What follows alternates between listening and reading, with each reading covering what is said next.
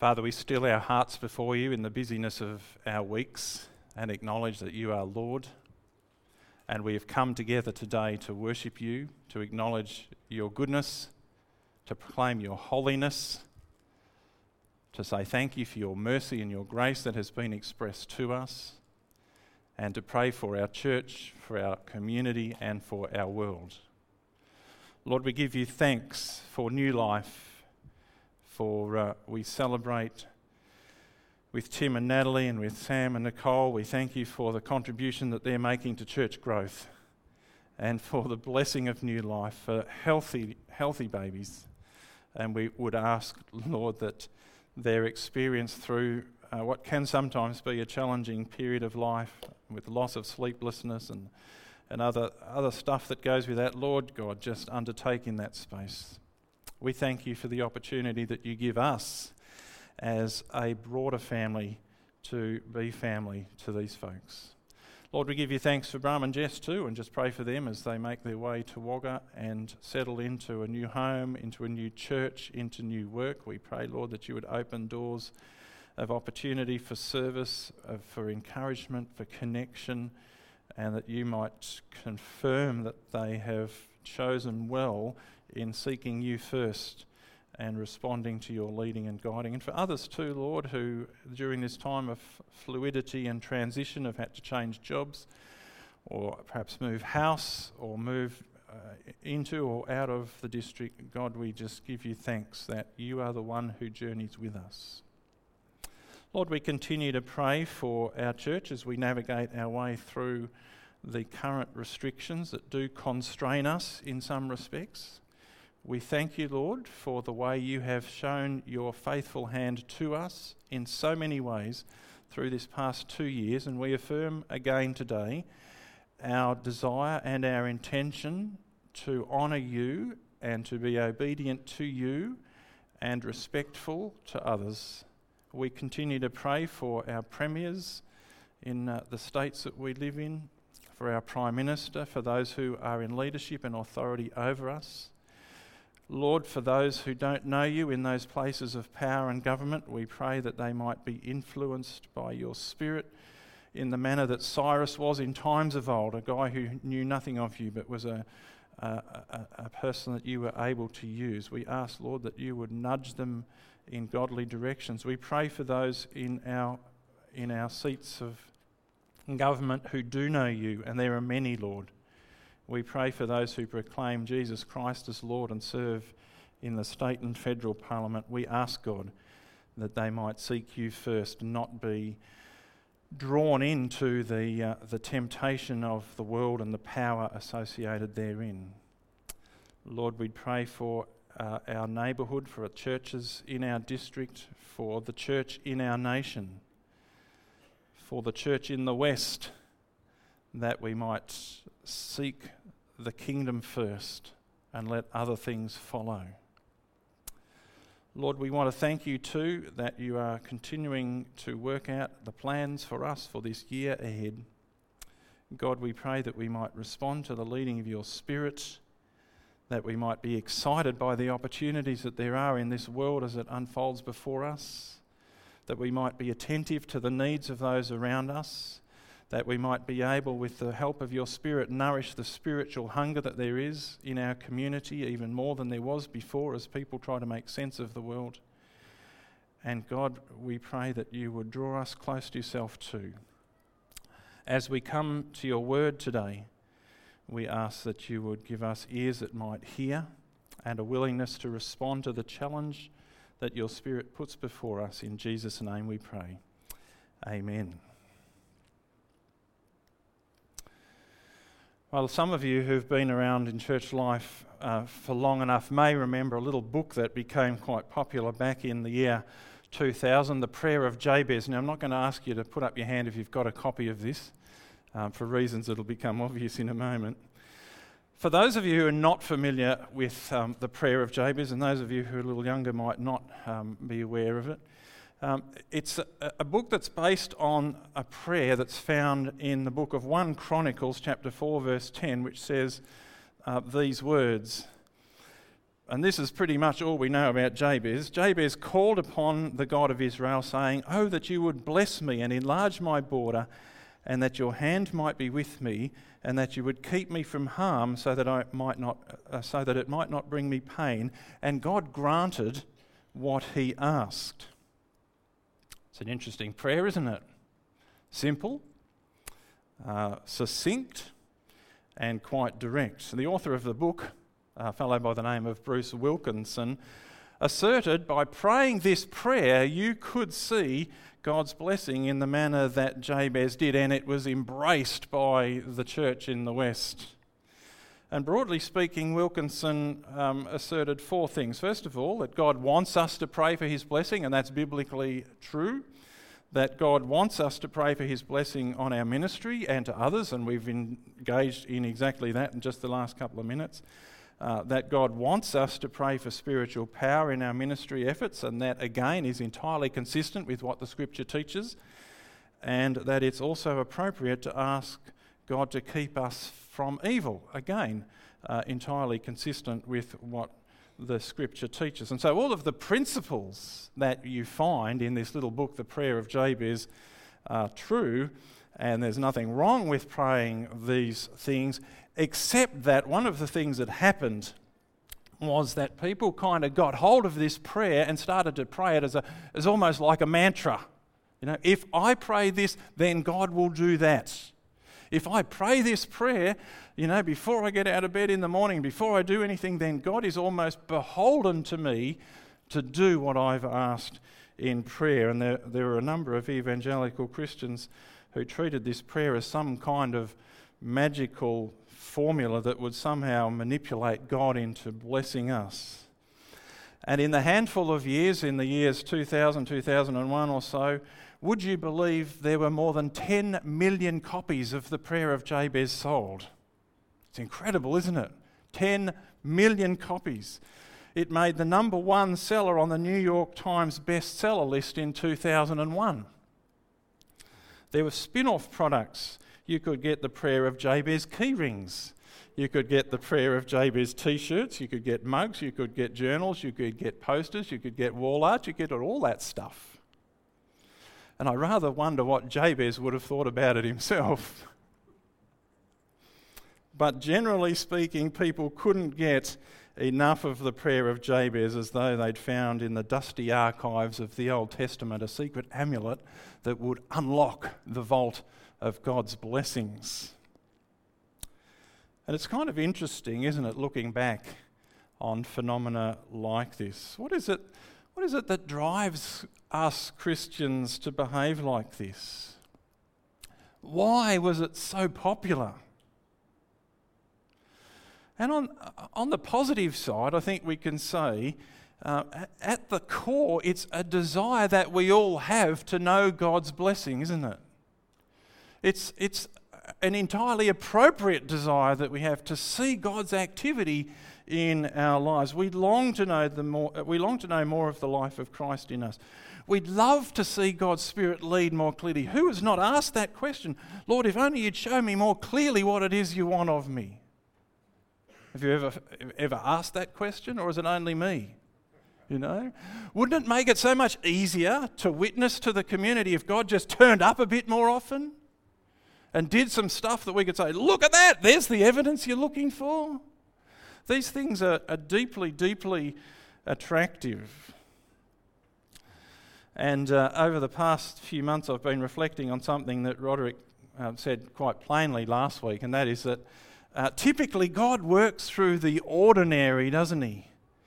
Typically God just kind of works almost undercover, and yet we long to see something really expansive and something extraordinary. And then something like the Prayer of Jabez comes along, and there's lots of richness in it. Please don't hear that I'm just criticising here. And we grasp at it. It becomes so popular because here is an opportunity for us to actually see what it is that we want to see. Here's the shortcut we've been looking for. The not-so-subtle promise of the Prayer of Jabez is do this and then you will see God at work. It's a very attractive temptation, and it's not just found in something like this. There's all sorts of things that the church has been drawn into over the years.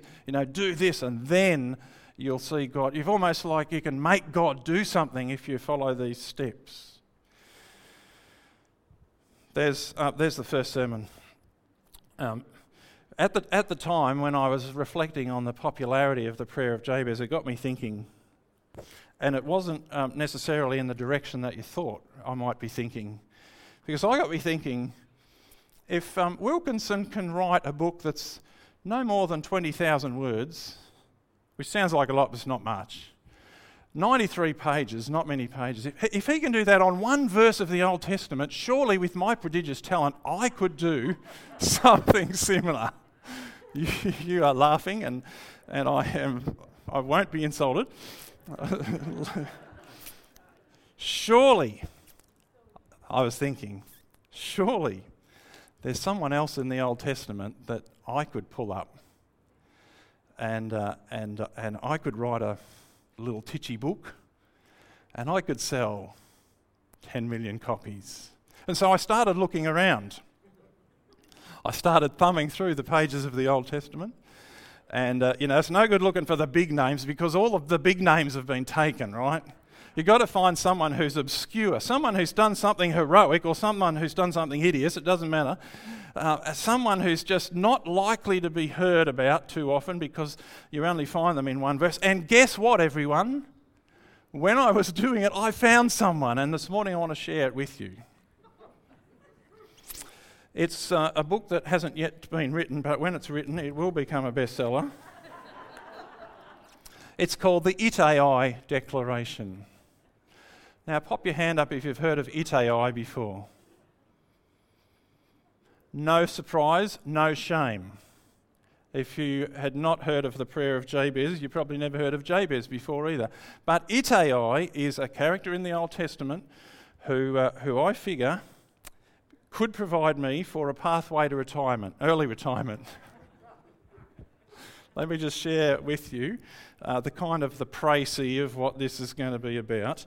If you've not heard of Ittai, don't panic, because you can turn with me to 2 Samuel chapter 15, and there we will find Ittai and what he declared, which is kind of interesting. So grab your Bible. Let's have a look at 2 Samuel chapter 15, if you've got your Bible or a device, or if you've committed the Old Testament to memory, however it works for you. It'll be helpful for you to follow along. It will be on the screen, but I'm going to flick through it. So let's read through this passage. Now, before we read the passage, the context is a pretty rough time in the history of the people of Israel. David is on the throne, but his son, the third son, Absalom, is conspiring to take the throne from him. So there's all this argy-bargy going on at the moment between David and Absalom. Absalom, as you'll see if you read back a little bit earlier, and I'll talk about this in a second, has been gradually building up his popularity, and David is in flight mode. Verse 13, 2 Samuel chapter 15. A messenger came and told David, "The hearts of the people of Israel are with Absalom." Then David said to all his officials who were with him in Jerusalem, "Come, we must flee, or none of us will escape from Absalom. We must leave immediately, or he will move quickly to overtake us and bring ruin on us and put the city to the sword." The king's officials answered him, "Your servants are ready to do whatever our lord the king chooses." The king set out with his entire household following him, but he left 10 concubines to take care of the palace. So the king set out with all the people following him, and they halted at the edge of the city. All his men marched past him, along with all the Kerethites and the Pelethites and all the 600 Gittites who had accompanied him from Gath, marched before the king. The king said to Ittai the Gittite, "Why should you come along with us? Go back and stay with King Absalom. You are a foreigner, an exile in your homeland. You came only yesterday, and today shall I make you wander about with us when you don't know where I am going? Go back and take your people with you. May the Lord show you kindness and faithfulness."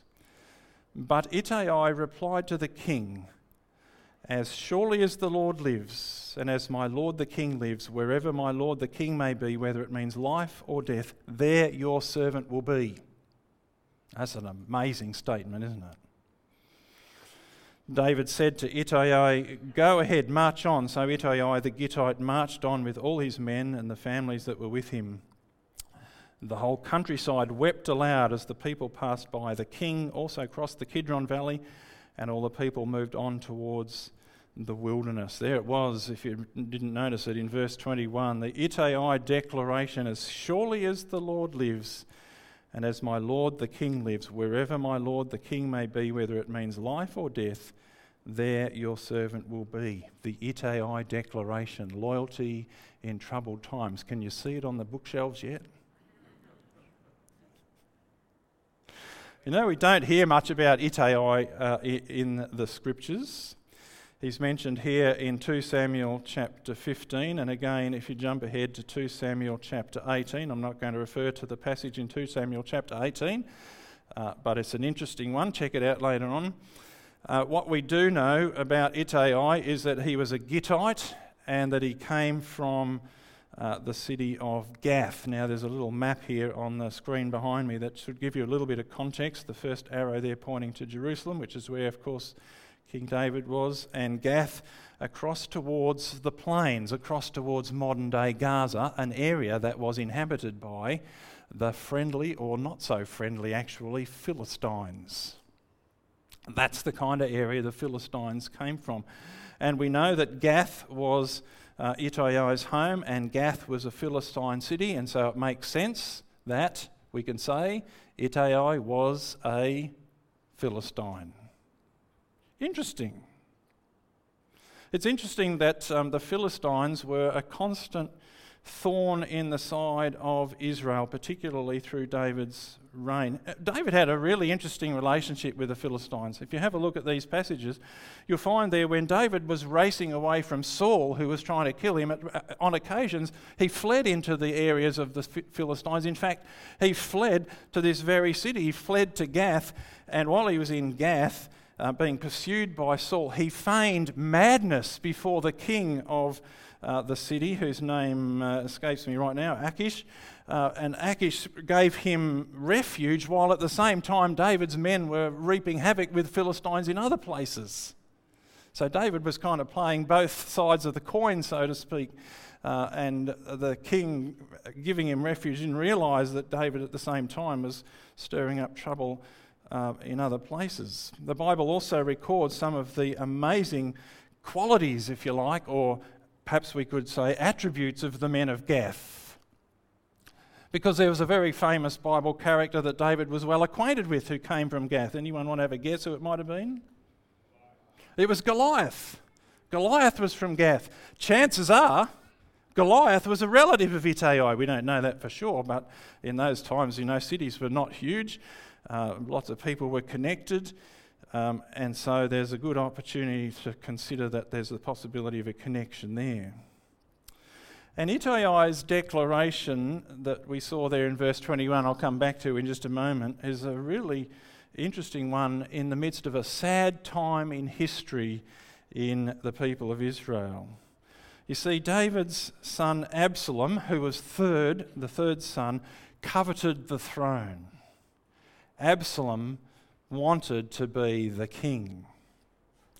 And the scripture tells us that Absalom was a remarkably good-looking young man without a blemish on him. I'm not seeing anyone like him here today.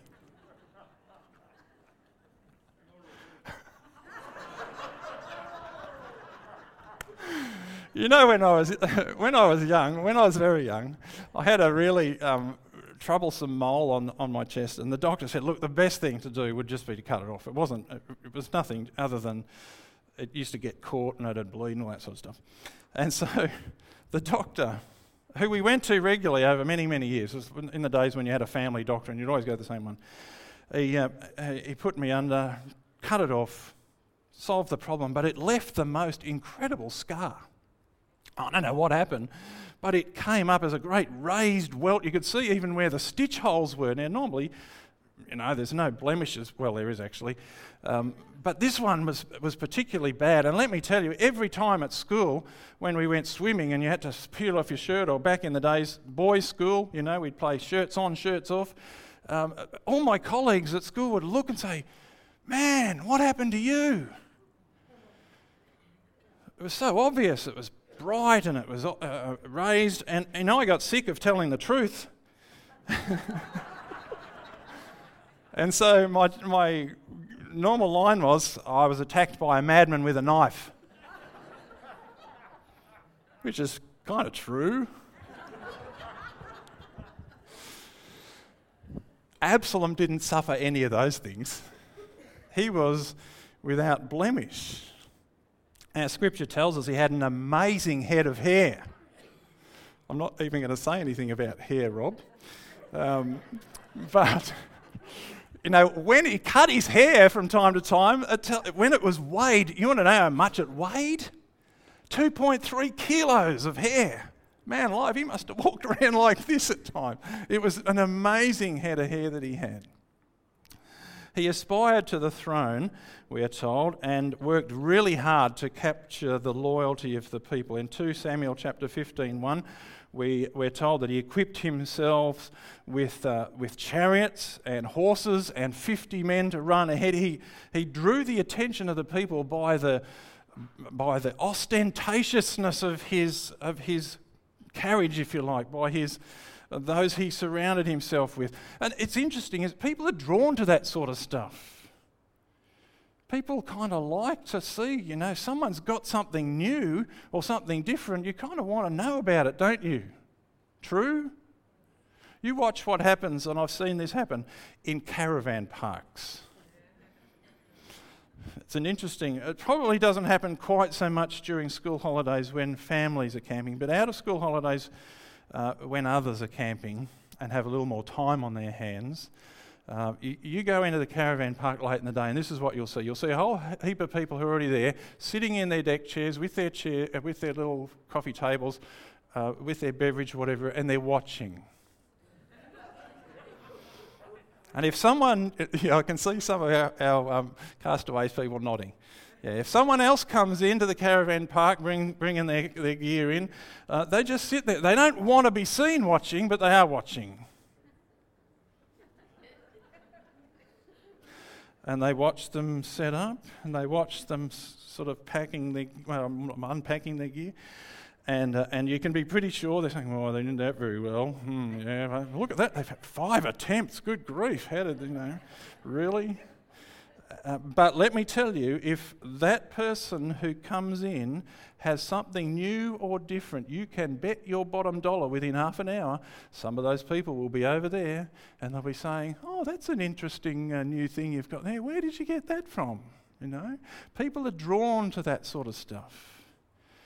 And Absalom knew that. And so he set himself up with the chariots and with the guys running ahead, and people were drawn, that the hearts of the men of Israel, the scripture said, were drawn to this. He took it upon himself to sit by the road near the city gates. Now, typically in the ancient Near East, that was the place where people went for resolving disputes, that kind of stuff, the gates of the city. The king often would sit outside the gates and mediate disputes or whatnot, but Absalom took it upon himself to do that too. And so people would come and he would say, "Oh, if only there was someone wise enough in this country to resolve your dispute, let me help you with it." And so in a very real sense was acting as the king. And when he'd done enough to judge that he had ensured the loyalty of the people, he went to Hebron where he put his coup into action. And so we pick up the story there this morning where I read from a few moments ago, where David flees because he feared for his life. And as we see from the text, if you come with me to verses 19 and 20, as David fled, he said to Ittai, one of a number of Gittites who were with him, but clearly Ittai, who was a leader amongst those people, because when we get to chapter 18, we'll actually find Ittai leading a big company of David's warriors. David said to Ittai, "Go back, you're a foreigner, you're in exile, go back to your place, don't hang with me. You only came yesterday, why would you be loyal to me? What responsibility do you have in this place? And yet Ittai said, I will be with you. Back to the declaration, as surely as my Lord lives, as my Lord the King lives, wherever my Lord the King may be, whether it means life or death, there your servant will be. What a magnificent affirmation of loyalty. I reckon the book's got legs, don't you? This declaration, it's one verse in the Bible, but goodness me, isn't it deep? What an amazing declaration of loyalty. No matter what happens, David, I will be there, even if it means life or death. Man alive, that's a big statement. Goodness. When I get around to writing the book, which will probably be another 20 years, part of it, at least the first part of it, will be focusing on what it means to be loyal to those God has placed us around, or loyal to those who God has placed us with. Now just think about that for a moment. What does it mean to be loyal like Ittai to those that God has placed us amongst? What does it mean to be loyal to our husband or to our wife? What does it mean to be loyal to a brother and sister in Christ? You know, one of the verses that always comes up into my mind, it's my least favourite verse in the Bible. You don't hear that very often from a pastor. When it comes to loyalty to my wife, it's 1 Corinthians. It's 1 Corinthians chapter 13 verse 5, which says, love keeps no record of rights or wrongs. You know, I so want to do that, but I'm not allowed to do that. Loyalty to a spouse means not holding on to wrongs. It means letting go of those things. It means forgiving. It means moving on. It means restoring relationship. And so we choose to do this, and so truly love, and so truly demonstrate loyalty. And there's a rich load of passages through the Old Testament, Proverbs in particular, talk about the loyalty of a friend, you know. What is closer than a brother? Someone who is loyal to you. And all of these things will be nice to think about as long as we can kind of park them over here. In other words, remove them from ourselves or dissociate ourselves from them, if you like. You know, think about hypothetical situations that don't affect me personally. That often is the case when you read a book. But then we come to a passage like John chapter 13 verse 34, where Jesus said, a new command I give to you, love one another as I have loved you, so you must love one another. By this all men know that you are my disciples, if you have love for one another. Loyalty to others is a very high priority in the kingdom, isn't it? Challenging words from the lips of Jesus. And as I said, it would be easy and it is easy to be loyal in the rarefied atmosphere of hypotheticals, but when it becomes real and practical, that's when it starts to be challenging.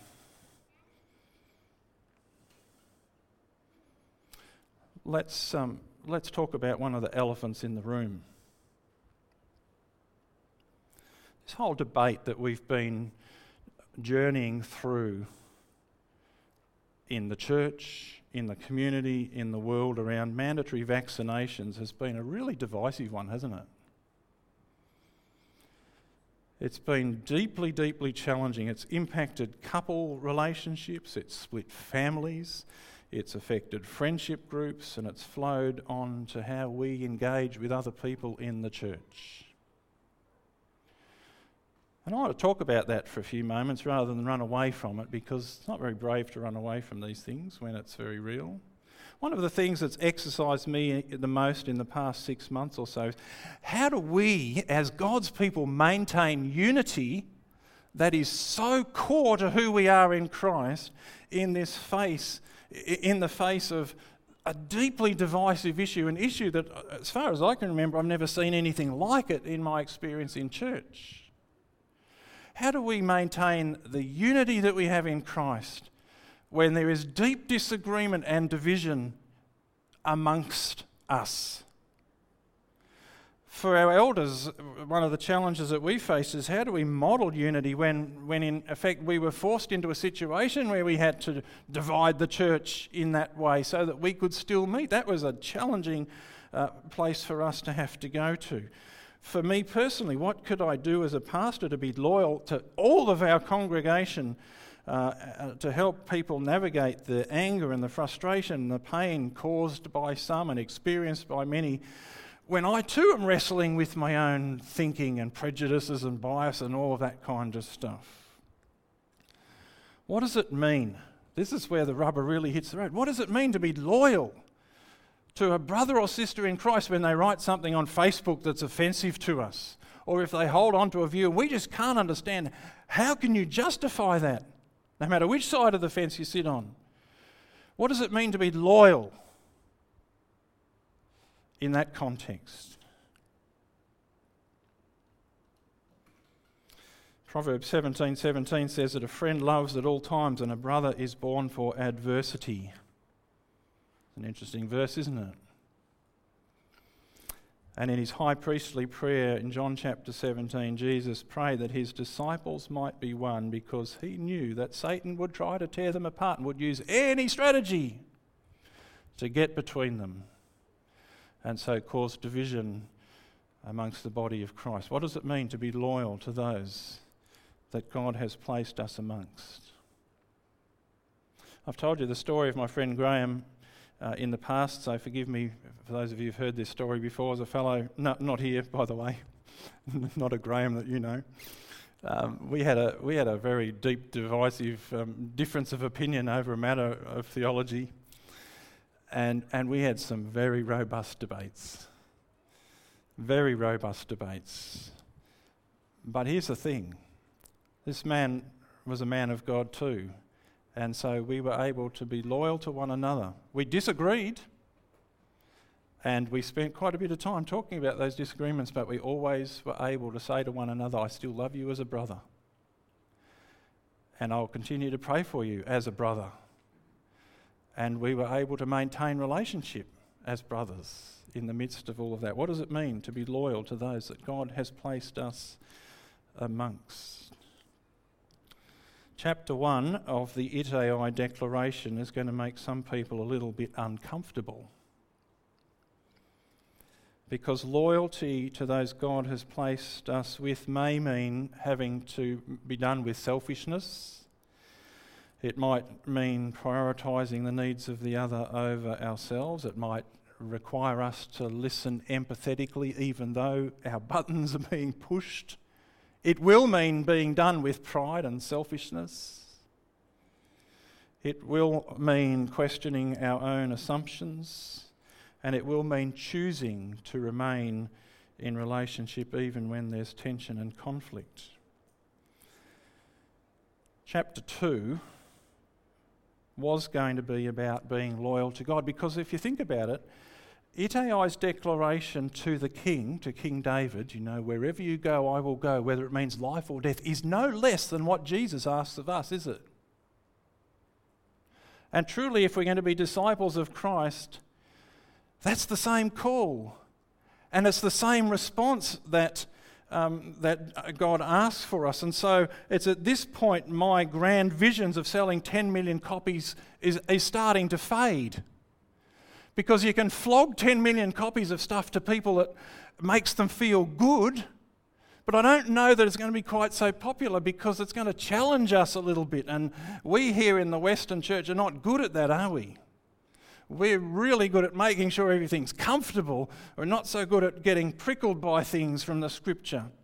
And so the Ittai Declaration is probably not going to make the number 100 on the bestseller list, or if it even makes a bestseller list, or even if it ever gets written. This declaration calls us to a radical and challenging lifestyle. It is not easy.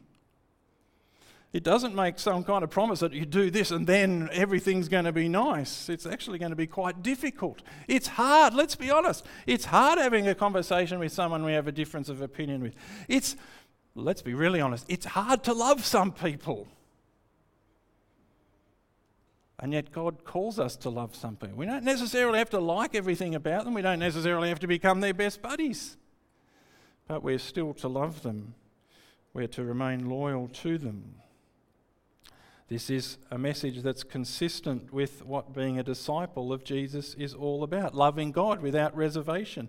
Loving others without condition. The words of Jesus from Matthew chapter 16 verse 24 will be well known to you. He said, "Whoever wants to be my disciple must deny themselves and take up their cross and follow me. For whoever wants to save their life will lose it, but whoever loses their life for me will find it. What good will it be for someone to gain the whole world yet forfeit their soul? Or what can anyone give in exchange for their soul?" You know, when Jesus was teaching these things, there were an awful lot of disciples who walked away and said, "This is too hard. This is just too hard." It's pretty hard to sell Christianity when you start pulling out those sort of verses, isn't it? Ittai declared unwavering loyalty to the King, and Jesus demands the same of us. Now, one last comment before I conclude this morning. Let me just say this. The book's never going to get written. Yes, please don't come and say, "Oh, I really think you should do that," or, "I've got an idea for chapter 3," or anything like that. I don't want to hear it, okay?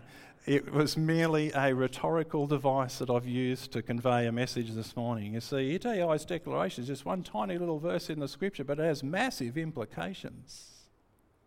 We don't hear much else about Ittai other than, as I said, in chapter 18, where Ittai has obviously remained loyal to King David. David's put him in charge of a third of his fighting force.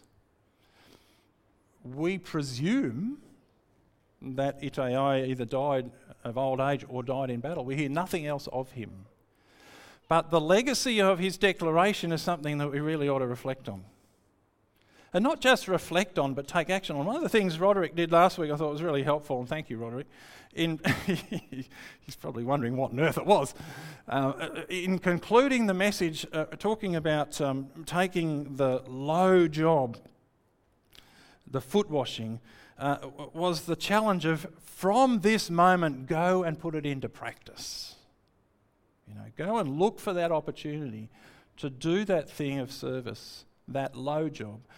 In the same way today, as you go from this service, you might want to consider, what does it actually mean in practice? I don't know what it means for you. I know what it means for me. What does it mean for me in practice to demonstrate loyalty to those that God has placed around me?